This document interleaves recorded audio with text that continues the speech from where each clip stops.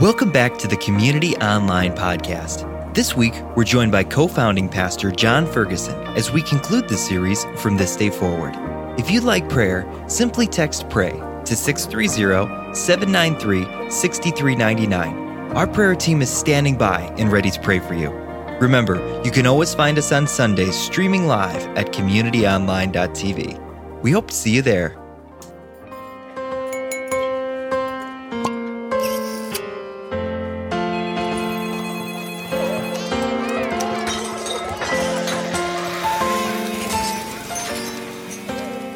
You know, something I find interesting about language is how the meaning of a word can morph and change over time. And sometimes their meanings can shift so much that the word actually comes to communicate the very opposite of its original meaning. Let me give you a few examples. Did you know that the word nice, for example, used to mean silly or foolish? It was a term used to offend or tear somebody down. But today, when we say someone is nice, it's at the very least a mild compliment, right? Well, I found this one interesting, the word guy. Yeah, the word guy is actually an eponym, which means it was the name of an actual person. It comes from Guy Fawkes, who was part of a failed attempt to blow up Parliament in 1605. Because of him, the term guy came to refer to a frightful or scary person. But in the United States, it's come to refer to men in general. Kind of a bummer if you think about it. Or did you know that the word bachelor? The word bachelor was originally used to describe a noble and honorable knight. Now, universities still use the word bachelor to describe their degrees, Bachelor of Arts, Bachelor of Science. Yet somewhere along the way, it also became the word for unmarried men. And today, well, the word is known for most noble and honorable TV show, The Bachelor. Okay, I hope you know I'm joking. But jokes aside, there is another word that has lost much of its meaning and importance. And today we want to look at what this word really means. And that word is marriage. Marriage. You know, there are all sorts of different perspectives on marriage today. Some see marriage as a contract between two adults. Others believe marriage is meant to be a fairy tale, a romantic and majestic love story. And then there are others who believe that marriage is a thing of the past. It's outdated or just flat out impossible. The writers of Scripture have quite a bit to say about marriage, and they define it in no uncertain terms. From beginning to end, a specific definition of marriage remains constant. And that definition is this: marriage is a covenant. Marriage is a covenant. And so today we're going to dig into what this actually means and hopefully emerge with a greater appreciation and a deeper conviction for what God intends for marriage to be. So today we're concluding our series called From This Day Forward that has been all about the love we long for. During this series, we've addressed 3 commitments that can really revolutionize your life and your relationships. In the first week, we talked about the first commitment, seek God. This is the most important commitment. It's all about putting God alone in the center of your life. Last week, we talked about the second commitment, and that is to share fun. And we reminded that if you don't have some fun in your marriage, one day you may not have a marriage. And so today we're going to talk about the third commitment, stand firm. Stand firm. But before we get into this commitment, I want to take just a minute, and I want to address a few different groups of people who may be with us today. First, to singles. If you choose to get married at some point in your life, you're going to need this commitment. So I want to challenge you to lean into this talk because it's better to know now what you're signing up for before you make the choice to get married. To those who have experienced divorce, if your marriage didn't make it, don't let yourself sink into guilt today. Let today be an opportunity to stand firm in your relationships from this day forward. Now, I also want to clearly speak to those who may find themselves in an abusive relationship. Don't misunderstand this commitment. If you're being harmed or in any kind of danger, please don't stand firm. Get help and get away. And I want you to know that we are here for you if you need that kind of help. And then finally, to married couples, many of you need this right now, or you will someday. Maybe you're in a tough spot in your marriage even as I speak, and you feel like giving up. I want to encourage you to lean into this talk. All right, let's start by turning to the best teacher on any subject, Jesus. What did he have to say about marriage? Well, at one point in his ministry, the religious leaders, the Pharisees, are trying to trick him into saying something wrong about marriage and divorce so they could condemn him. Of course, Jesus is way smarter than all those guys put together, so he doesn't fall for their trap. But in the middle of this discussion, Jesus says something about marriage that I think is crucial for us to understand. Here is what he says. Have you not read that he who created them from the beginning made them male and female and said, therefore a man shall leave his father and his mother and hold fast to his wife, and the two shall become one flesh? So they are no longer two, but one flesh. What therefore God has joined together, let not man separate. Now, when Jesus says, have you not read? It's a pretty big jab at the religious leaders because the scripture he's referring to is actually found in the very first pages of the Hebrew scriptures, what we know as the Old Testament. They should have known this. The writer of Genesis is referring to the very first couple, Adam and Eve, when he writes these words. That is why a man leaves his father and mother and is united to his wife, and they become one flesh. What we see in Genesis here and what we see in Jesus' words is crucial to our understanding of marriage. The joining of a man and a woman is so profound that the joining creates a third reality, one fleshness. One fleshness. One fleshness means that a husband and wife are mysteriously and miraculously bound together by mutually submitting their lives to one another in such a profound way that they become radically unified. Something new, something intended to be forever together. Now to be clear, every person you meet is a whole individual. Every one of them, no matter their relational status. But many of them are also one flesh with another whole individual in such a manner that in some mysterious way, a third reality is also present. And it's this mysterious reality of one fleshness that is at the heart of this understanding that marriage is a covenant. Marriage is a covenant. Now, what is a covenant? Well, a covenant is a permanent, unchanging relationship. A permanent, unchanging relationship. Our God is a covenantal God who makes relationships with his people that are permanent. In fact, the Hebrew word here that is translated as covenant is the word berith. Berith. Say that after me, okay? Berith. And it literally means a cutting. I learned something this week. In the Old Testament, to establish a covenant, people would do something quite unusual. They would cut a bull in half, place the two halves on the ground. Then the two parties would walk through the space in between the two halves 7 times to create a covenant. As they performed that ceremony, they would say, if I break my covenant, may what happened to this bull happen to me. This is serious business. A covenant is a permanent, mutual commitment. Now, one way I think to better understand this committed covenant is to compare it to a consumer contract. All right? A consumer contract is based on mutual distrust. Mutual distrust. We draft contracts. Why? Because we're afraid we might get ripped off by the other party. I'm reminded of this every time I sign the lease on my apartment. It's about 20 pages long now. It's a contract based on mutual distrust. But a committed covenant is based on mutual commitment. We enter into a covenant choosing to trust the good intentions of the other person. A consumer contract limits my responsibilities. It guarantees that I don't have to do anything more than what's written in the contract. The other night, my landlord texted me asking if I would shovel the snow. You know my first thought? That's not in a lease. That's not in the contract. I know, not very Christian of me. But you see, a committed covenant raises my responsibilities. It requires me to assume responsibility for someone else's well-being. A consumer contract raises my rights. It specifically spells out what I am entitled to.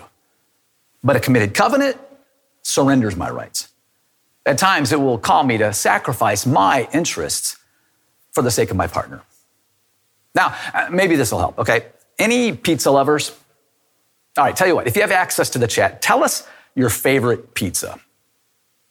Mine, well, I was raised in the south suburbs of Chicago, so I love Aurelio's Pizza.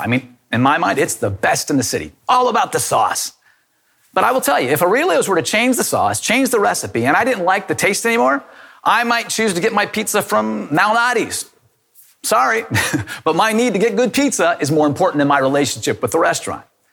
See, that is a consumer relationship. In contrast, think about this. When my kids were little, if one of them was crying or being selfish and a pain in the neck, I couldn't say, this is disappointing. I'm going to trade you in for a nicer kid. Of course not. Well, maybe sometimes I thought that. Well, no, of course I didn't. And I would never do that. Why? Because the relationship between me and my child is about way more than how I happen to feel at any particular moment. Thank God, right? I mean, none of us would have kids beyond the age of 2. This is a covenant relationship. Now, here's a hard truth. Think about this. Dating is more like a consumer relationship. I mean, when you're dating, you put your best foot forward. Guys, you put on deodorant for the first time. Ladies, you do nothing at all because you always look fabulous. But why do we often feel so insecure in dating? Because either one could end it at any time. But you see, that's why marriage is such a big deal. You see, marriage is when we move from a consumer contract to a covenant commitment. And marriage involves that self-giving, mutually submitting mystery of one fleshness. Marriage is a covenant. And this covenant is a forever covenant. It's not something we can get out of on a whim. No, when 2 become 1, it's not meant to be undone. One of our community pastors, Mikkel, shared a picture with me. And it's a picture of a tree from where she used to live in Greenville, North Carolina. But it's actually 2 trees. These 2 trees were planted so closely to each other that their roots and trunks have kind of grown together. Their branches are intertwined and they have literally become one. Now, you can see that they're still 2 distinct trees if you could see this picture up close. The leaves at the top look more like pine needles, while the leaves on the bottom are kind of shiny and pointed. They have different fruit, different expressions of their treeness, but if you tried to separate these 2 trees, it would come at tremendous cost. Yeah, both trees would come away with significant hurt and damage. Marriage is a lot like these 2 trees. We are distinct, we look different, but our lives are permanently woven together. This is meant to be forever. And if you're like me, maybe you're captivated by this forever nature and the romance of 2 trees intertwined, their fates linked together. But I also know on a day-to-day basis, I mean, that's where things can get difficult. You know, Lisa, my wife, and I, we've been married for over 30 years. Yeah, over 30 years. Here we are on our wedding day, and here we are just a few days ago. And you know what? We're a lot like those trees now. I mean, our lives are so enmeshed, intertwined, but we are still so different. Sometimes we celebrate our differences, and sometimes we suffer through our differences. I'm a bit of a procrastinator, okay? And sometimes my motto tends to be, hey, why do today what you could put off until tomorrow? Lisa, on the other hand, loves to get things done. She is tenacious about completing a task. So, for example, my idea of taking out the garbage is taking out the garbage. Her idea of taking out the garbage includes replacing the old garbage bag with a new one right away. And it drives her crazy when I don't. So, we've had lots of great times. And some really hard ones too. But you know, it's that forever covenant that we made to each other and to God that helps us forge through the difficult days. That kind of leads me to my next thought. Marriage is not only a forever covenant, marriage is also a daily covenant. A daily covenant. And you see, every day our actions build up our marriage to make it stronger or chip away at its foundation. The Apostle Paul describes the long-term effects of our actions as planting destructive seeds or planting eternal seeds. He writes this: a man reaps what he sows. Whoever sows to please their flesh, themselves, from the flesh will reap destruction. Whoever sows to please the Spirit, God and others, the Spirit will reap eternal life. Let us not become weary in doing good, for at the proper time we will reap a harvest if we do not give up. You see, if you plant seeds of destruction, the fruit of those seeds will be destruction.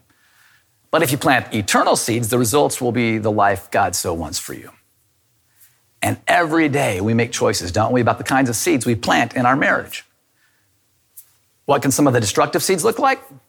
Well, destructive seeds can be distraction. Distraction, yeah. There was a Huffington Post article that came out in which a group of divorce attorneys were asked how social media can tank a marriage. The most common answer they gave is that screen time often got in the way of FaceTime. And I mean real FaceTime. Sometimes those little devices in our hands distract us from giving our full attention to each other. Anybody else guilty? Another destructive seed can be comparison. Comparison. I mean, it can be so easy, right, to compare the blooper reel of your marriage to somebody else's highlight reel. And we all know social media exaggerates that one, right? And then there's broken trust, another deadly seed. Trust is about as important as breathing for a healthy marriage. What we do and what we say either builds up or erodes trust. Early on in our marriage, Lisa and I, we had some friends who, when we were with them, they would just dig on each other almost every time we were together. And it was so painful. I mean, you could just see it tearing away at their trust in each other. If we sow destructive seeds, we'll likely reap destruction.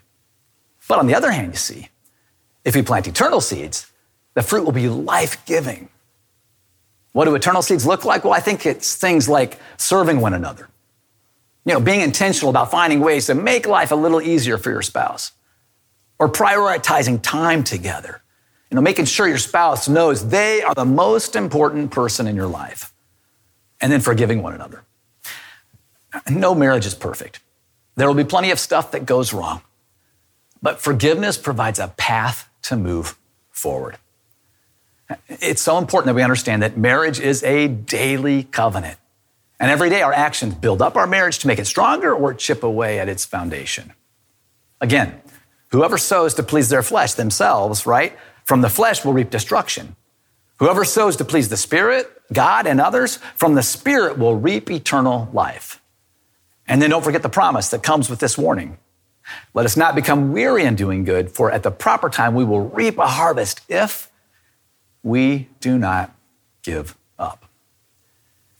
If we don't give up. If we make a commitment to stand firm.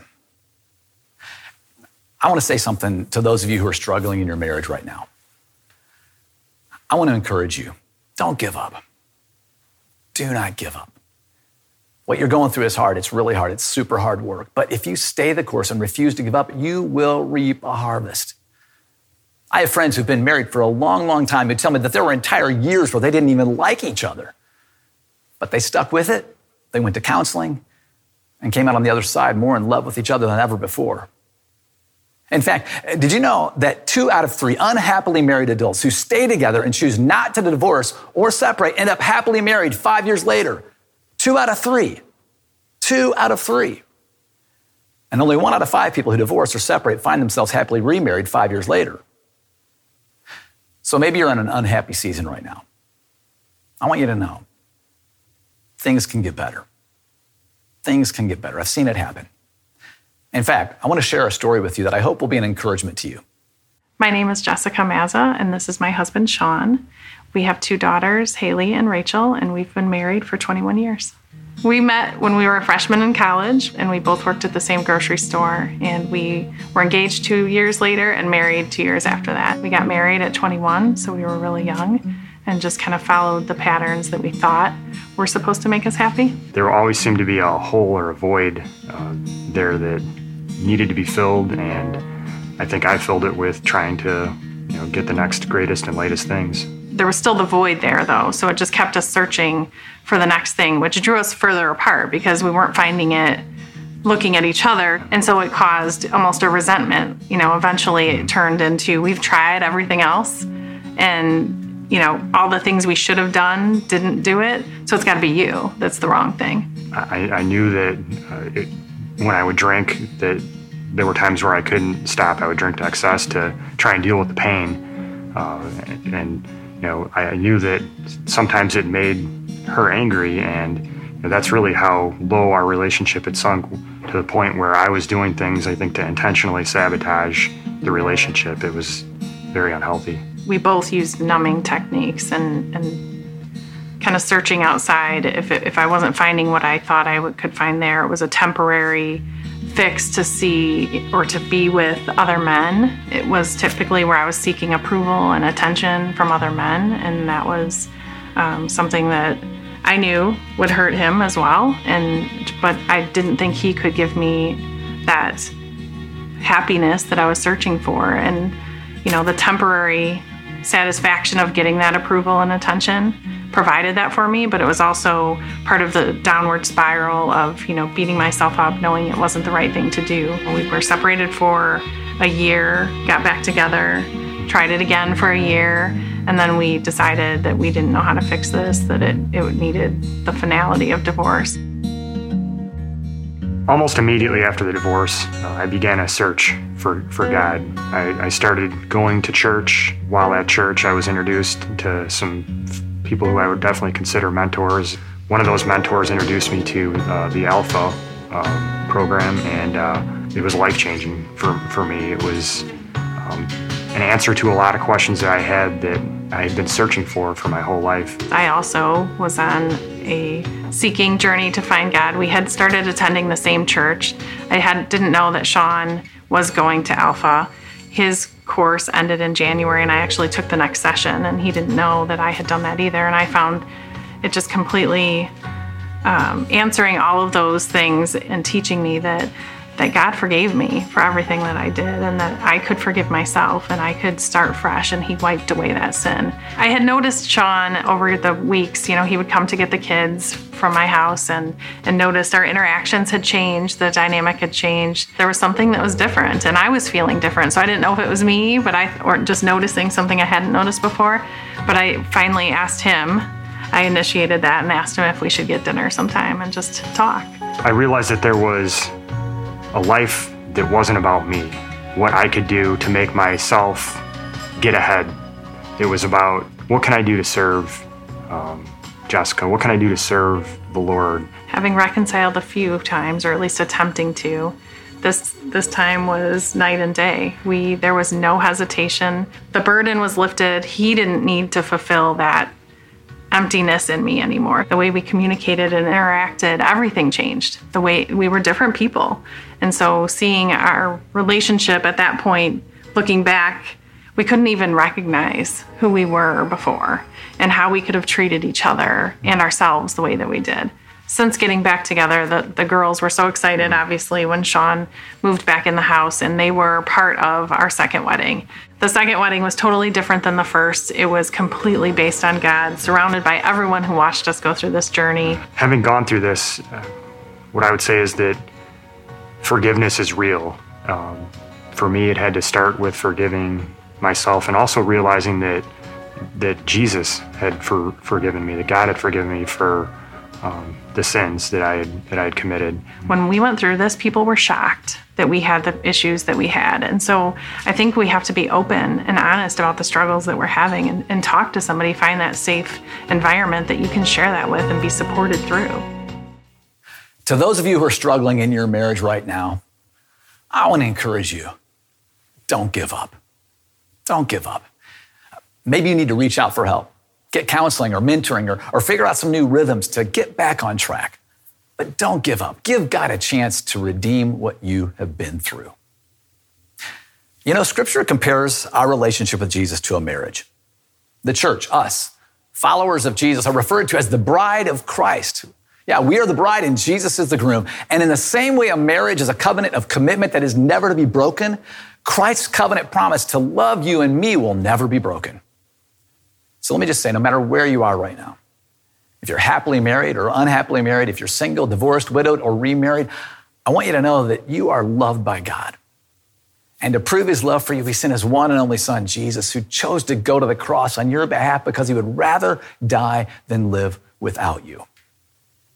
And when you follow him, his Spirit comes to live inside of you to help you stand firm, even when you feel like giving up. So please, don't give up. Let's pray. Heavenly Father, God, thank you for marriage. Thank you that it's a forever covenant, but that it's also a daily covenant. God, we give our relationships to you and ask for your Spirit to come inside of us, Lord, so that we can love others the way you love us. We pray this in your Son, Jesus' name. Amen.